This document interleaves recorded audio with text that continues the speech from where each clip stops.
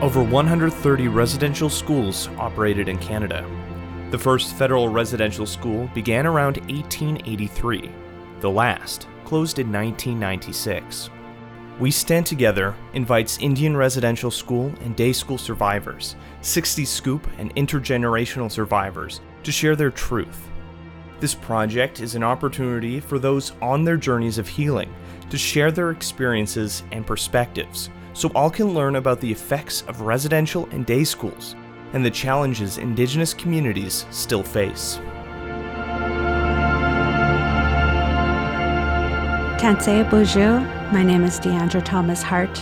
My spirit name is Oshkane Kasikwayo Kawechika Pestawat Mikisawak, which means young woman who stands among the eagles. I was given a clan, the Crane clan. I grew up in the north end of Winnipeg. I was urban my whole life. I recognize myself as being a Cree descendant from the St. Peter's Indian Band, which is now known as Peguis First Nation. And my father is from, that's on my mother's side. My father is from Nisitwayasik Cree Nation, which is up north. So very Manitoban, very from the north, very from the south. My mother was a 60 Scoop survivor. All her siblings were fostered out, and she grew up in a very Christian home. My father has IRS survivors, his parents, my grandmothers. I have no living grandparents today. They all passed away very young-ish. I believe he went to a day school when he was a kid, but I don't think he talks about that much. But he was probably one of the first ones in that line to go to a public school here in the city for high school and stuff like that. So he was raised in Ocean in the Pas. My mom was raised in Portage la Prairie, Oak Bluff area. And so she moved to the city as well when she was a teenager, 16. After being in a very strict Christian home, she went into the care of my grandmother, her mom, she didn't go to residential school, but she was very affected by what had happened around that time. She was hidden away. Every time they had come around, they hid her in the bush and stuff like that. So she grew up illiterate, and then later on she had lots of addiction issues and, grew up with lots of mental health issues as well. And she also passed away at a very young age. And so my mom was very, very adamant about keeping her children in the home. I have two other siblings. I have an older sister and a younger brother, and we all grew up together. My brother has a different dad. He is a Métis person from Camperville, and he had a lot of addictions. I believe he probably went to a Métis day school, Catholic school out there, and he suffered a lot, I believe. So growing up, there is alcoholism in the home. We grew up in the North End, right on Arlington and Manitoba. So that was my hood. I always say, when people ask me where I'm from North Side. Went to school in the areas and went to high school eventually. But, I never understood kind of why my dad was absent for a lot of the time growing up, and why my mom was so adamant about, making sure that we don't get into bad things and trouble and drugs and stuff. But, growing up as a young Indigenous woman in the North End, there's only so much that you can protect yourself from. I've struggled in the past with addictions and, drug use and stuff, but not extreme drug use, just whatever. But I'm 4 years sober after my babies. I have a daughter. Her name is Benici. I gave her a traditional name because that was my act of reclamation, and this one is next, due in November of this year, 2023. I'm very proud of my partner and my family. My partner is a proud Métis man from the Red River Colony. And we met on the conference trail, on the youth conference trail. So, you meet people in good places when you're in those kind of good creative spaces. So as a family, I think it's really important that we talk a lot about stepping into kinship roles and responsibilities and what that means as to be a mother and to be an auntie, but taking that auntie role seriously, being a good uncle for him. So that's some things that I believe after growing up and now having a family of my own, I really want to try and reclaim a lot of what was lost, because growing up, I just went to school and no culture, no, there was some Christian influence from my mom growing up, but, I kind of fought with her a lot about that. I called my dad up one day and he's like, that's okay. He's like, that's not our ways anyway. And he kind of taught me more about the culture. And that was when I started really figuring out what that meant to me, is that reconnection. I'm 28 now, but when I was in high school, I think towards the end of my graduating year, I was really looking at, so what does this culture mean? What does it mean to reclaim stuff, and what does it mean to reconnect? For me, I think it was just about learning my histories, learning my lineage, where my people came from and who I was a descendant of, and going to more cultural things, getting more involved. I think after high school, my involvement became very part of who I am in my career. I've done a lot of youth-led conferences. I've done a lot of reconciliation things. I think around that time was during the beginning of the TRC and the NCTR and all those discussions. And my father was the executive assistant to Murray Sinclair during those discussions, and so I was very involved. And so I kind of followed that. I kept track of that, and then I became involved through the programs and the projects I signed up for. Because in reconnecting and realizing who I was and the people that I came from, I thought it was important to connect to those stories and to honor those stories and to share. And as a young person and now as a mother, I think it's very, very important still that we teach our children and what that means and how do we honor them and continue to honor them. Today in my work, I'm part of a Youth Warriors group called, it's called Youth Warriors, but we're working with the Office of the Special Interlocutor on unmarked graves and missing children. After the 215 were found in Kamloops, I feel like that knocked off a lot of conversations about, there was lots of devastation in these schools and there was a lot of hurt and they tried to bury us, but we're still here. And I've heard that from survivors. And I think that work and my lineage of who I came from, I think that reflects on my role in this work going forward. Just to really honor them, really see how we can share these stories 7 generations from now. Because I think that's super important. We can't forget these stories when they're trying to cover us up and bury us, right? You were talking about reclamation and reclaiming culture and heritage.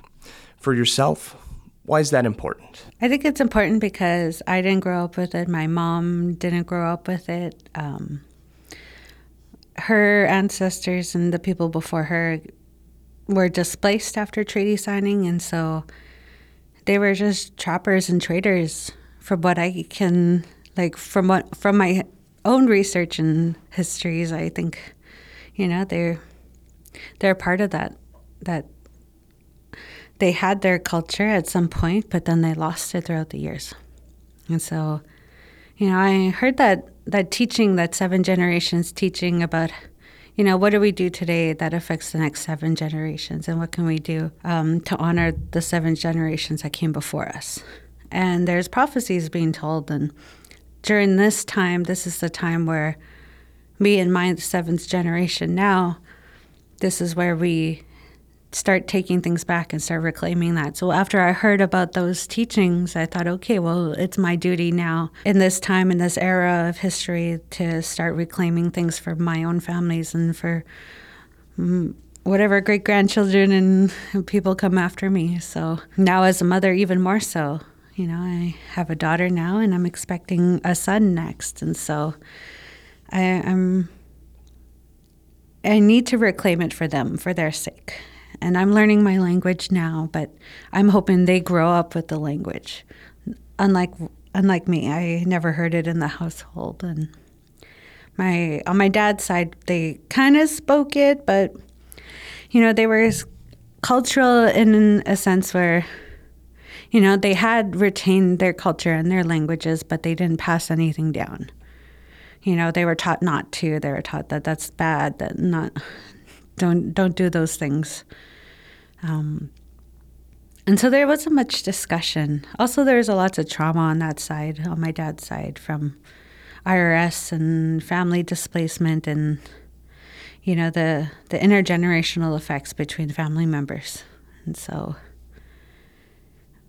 I remember sharing, I shared a birthday with my grandmother, my dad's mom, and, that was always something special that we like to celebrate together every year, but she wasn't really around too much. I never got a chance when she was living to connect with her as much as, some of my other family members had those opportunities.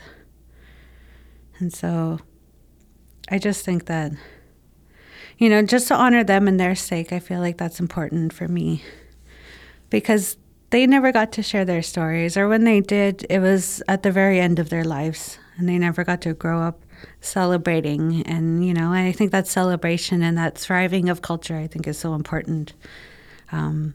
And I always say this too, as a young person, I'm so tired of surviving. I just want to thrive in my culture and with my people. And we're seeing that a lot now, that more young people are picking things up where their parents had left off. And I like to use a relay example of, they got so tired of just trying to pass the torch and carrying it for so long that it's up to our generation next to pick up that torch and to keep going. And so I think in my role today is to pick up that torch and see where I can pass it off to and carry it in for my children and for their children and any kids and any cousins and, people that we have in our family next, and young people that will listen. And I think that's important for them. Honor their stories and to honor how, those histories impacted our people in a way that, we need to start picking ourselves up and uplifting each other. There's lots of traumas, and we see these things called intergenerational and lateral violence against each other. But as a young person, I'm just there's lots of room for all of us. Why not uplift and support each other in ways that we can, in ways that we are able to now. Mm-hmm. Yeah, breaking the cycle, right? Yeah, breaking cycles is important. On my mom's side, 7 generations, died from alcoholism. I did that in my family history, and my mom still struggles too from her experiences. And so when we found out that we were having a baby, almost over 4 years ago now, that me and my partner made that decision to not do that anymore. We don't drink, we don't smoke, we don't really gamble either. We're not big on that either. And my stepdad was a gambler, and he, that affected our family too. We couldn't buy milk that week or whatever, So I've seen the struggle, and I've seen how it affects families, and personally. So I told myself I don't want that for my kids, and I want to break that cycle now. Now that you're in the process of reclaiming culture and language, what has that experience been like for you, for someone who grew up outside of it, and now that you're kind of immersing and starting to put those steps in order so that your kids can thrive in the language and in the culture? I think it's the importance of it and honoring for my children now. They have a right to knowing that stuff. They have a right to know where they came from and what their culture is, just as much as any other person and culture in the world. We were so legislated, and we were so, so many things were used against our own people that told us to not do these things and to not celebrate who we are. And so I think that's important, and they have a right to know and reclaim all that stuff. And I'm trying to do that work now so that they don't have to do as much work later, right? So I think that's the importance of learning, and what can we do for our future generations. And we put in the work now so they don't have to suffer and work as hard later.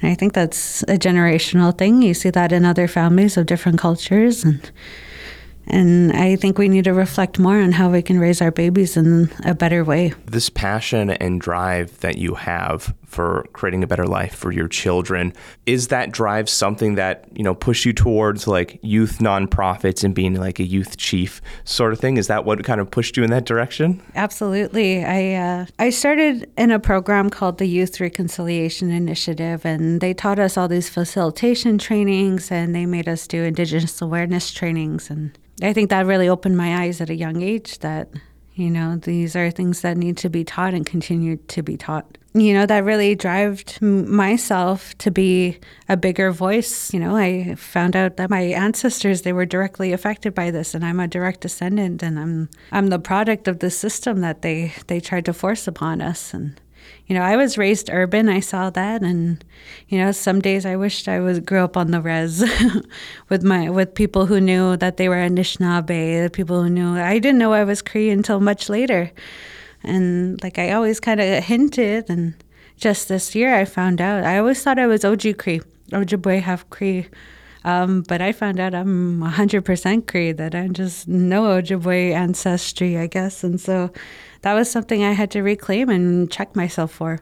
And so following those teachings, I think, and learning, the aspect of these learnings throughout my years of working with Indigenous youth, so many Indigenous young people have such strong voices, and they're so passionate, and they want to share these stories like I am today. And I feel like those youth voices are so valid, and they need to be heard as well. I know so many young people across Canada that are doing this work in their own way, and I really respect them, and I admire them, and I look up to other young people in Canada that I've met throughout my journeys. And recently I was in a youth leadership position. I was a youth chief for the Southern Chiefs organization for 2 years, from 2021 to 2023 of this year. And I thought, it was a great chance for me to try and uplift and bring opportunities for young people to reconnect and learn and meet other like-minded young people that are doing the same work across Manitoba.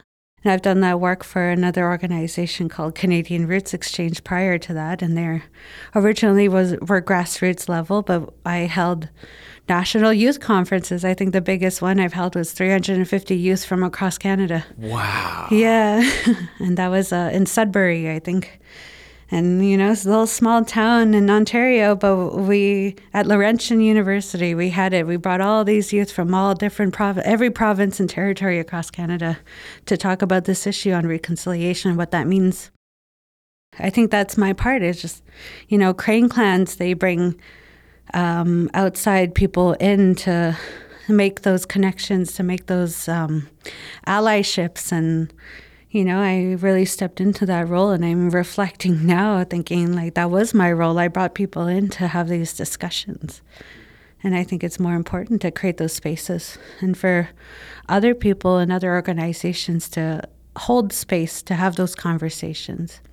And what I've learned along all those journeys, and hearing survivor stories firsthand, and sharing, and them telling me these teachings, we need to learn how to grieve properly, because I don't think that was ever taught, how to grieve, but also how to celebrate. I think those are two very different teachings that we need to harness for ourselves as young people.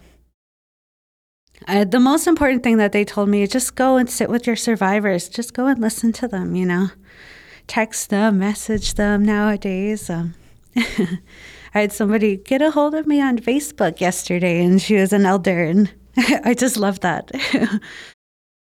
But they want to share their stories, and, a lot of them are getting older, and so we need to reconnect with them now and, honor their stories and their histories too. We need to keep those stories forward and keep sharing them with our kids too, so they remember. So we hear the word reconciliation a lot, whether that is the National Truth and Reconciliation Day and the 93 calls to action from the TRC. Just from your perspective, what does reconciliation mean, and what does it look like? For me, as a Cree woman and as a young person with a family, I've been talking a lot about kinship kinship roles and responsibilities, and how do we step into these healthy roles to support our community members. For me, it looks like reconnecting for my daughter and doing all these things to learn our culture and our practices and our protocols in order to keep those traditions alive. Reconciliation, I think, is a funny word for us because, what did we do wrong in the context of history? We were just living here and they wanted to live here. So I think there's a role for ourselves to heal within our own communities and to figure out what that means to heal. Kinship means being a good uncle. Being a good uncle is being that strong male role model in the communities and being that person that you look up to, for the young men and the boys, and, teach them how to grow their hair long and teach them, how to respect our women and how to protect them. Our men are supposed to be protectors and providers originally, and those kinship roles have been lost on our people, and especially for mothers and aunties. And I think the same, we need to raise up our babies in a good way and raise them up knowing, to practice our traditions and to practice, our skills and our crafts and things like that. I've been talking a lot about these roles of aunties. Aunties are supposed to be the ones that have already raised children and that know how to raise our children in a good way. They're not just an auntie with kids. If you have kids, you're a mother, and your mother role should be taken seriously because you were gifted that child. I've heard from elders that is the importance of learning our roles and responsibilities and learning how to, for our young women, there's a berry fast, and you go a whole year without eating berries, and that's something that you give up for yourself, and you learn how to love yourself. And for our men, they go on vision quests. They get answers through those quests of who they are as a young man. And so I think those, from what I've been told by the elders and survivors, is those are the next things that we need to reclaim for ourselves. That's reconciliation for our people anyway. For the rest of Canadian society is just to not deny things and to not be ignorant. That's a huge issue. And education too. I think education is the key. It caused this issue with the IRS. And so education is the key to moving forward. What does reconciliation look like from the aspect of allies, people who are learning about, the IRS, how the governments and things treated Indigenous folks, the effects of colonization? What does it look like to be a good ally? Yeah, I've been thinking about this too recently. I think that, for coming from a nonprofit background, also as a business owner myself, I think economic reconciliation is huge. How do we uplift and give back Indigenous people the power that was taken away from them? Or legislated not to, not to farm, not to do these things, couldn't own businesses. We couldn't vote for a long time. And I think that, as allies who have that power and have that opportunity and have, the funding to do so, to partner up with an Indigenous person that knows business and, create economic growth within our community so that we can sustain ourselves for a long period of time for, longevity of our people. And for ourselves too is, why can't we have an Indigenous-owned coffee shop on the res? I see a lot of franchises popping up, but I feel like, we need to be self-starters in that sense. Donations to nonprofits that are doing this work. I think economic reconciliation is a huge aspect to this term, this word reconciliation, with everything political too going on. Be our allies and support each other, and stand up for ourselves. And we rally a lot. Show up to the rallies. We were legislated constantly, and if you're a person in political power, be that ally for our First Nations people as well. There's an economic aspect, there's also political aspect in Canada here. So I feel like all those, the people who can share our stories and defend us when we're not around, I think that's super important as well. We stand up for ourselves. and stand up for us and say, hey, like that wasn't right what had happened. And I think you need to educate yourself more on this topic as an ally, I think, to another non-Indigenous person. I think that's really important. Well, thank you, Diandre, for taking this time to share with me. I'd like to just touch a little bit about some of your interests that you were mentioning in our email. You're talking about your background is in film and media. So tell me a little bit about that. What first interested you in there? So growing up, I didn't like being at home. I was one of those kids that always signed up for all their extracurricular, whatever free activities and programs that were out there. And so I think around in grade 6, I got involved in like a theater class. And then that led me to I studied theater and acting and arts like that for about 6+ years throughout my whole middle school, high school career. Every day after school, 3 days a week, I'd go, Manitoba Theater for Young People at the Forks. That's where I was. I also played lots of soccer for 6 years too. I signed up for extracurriculars. In grade 11, I won a national business plan competition, and so that intrigued me in business. And, back then it was about a website that promoted Indigenous youth learning more about Indigenous cultures and histories. So that won. I think I competed against 500 other youth groups from across Canada that submitted for this. Back then it was called eSpirit, and it was ran through the Business Development of Canada. And I thought that was such a cool thing at such a young age. And then the next year I competed in Vegas in an international business plan competition with the same idea. Early on, that really intrigued me, being a self-starter. And then, so I went to Tech Voc growing up because that was like the central school. They had a broadcasting and media arts program. From theater and from acting classes growing up, I wanted to know what the technical aspects of things were. And so I think that really started my passion for, being a storyteller. Our people were storytellers. And so in this new age of using traditions and mixing with technology, I think it's such a cool way that we can, record our stories and our histories now so that we could share them with the future. Because we're oral people, we're oral storytellers, and all our teachings are through oral stories. And so I feel like this is a great way to capture things and you retain this information that we're losing. You got to utilize the tools that are available, right? Exactly. Utilize the tools. Well, that's what they wanted us to do.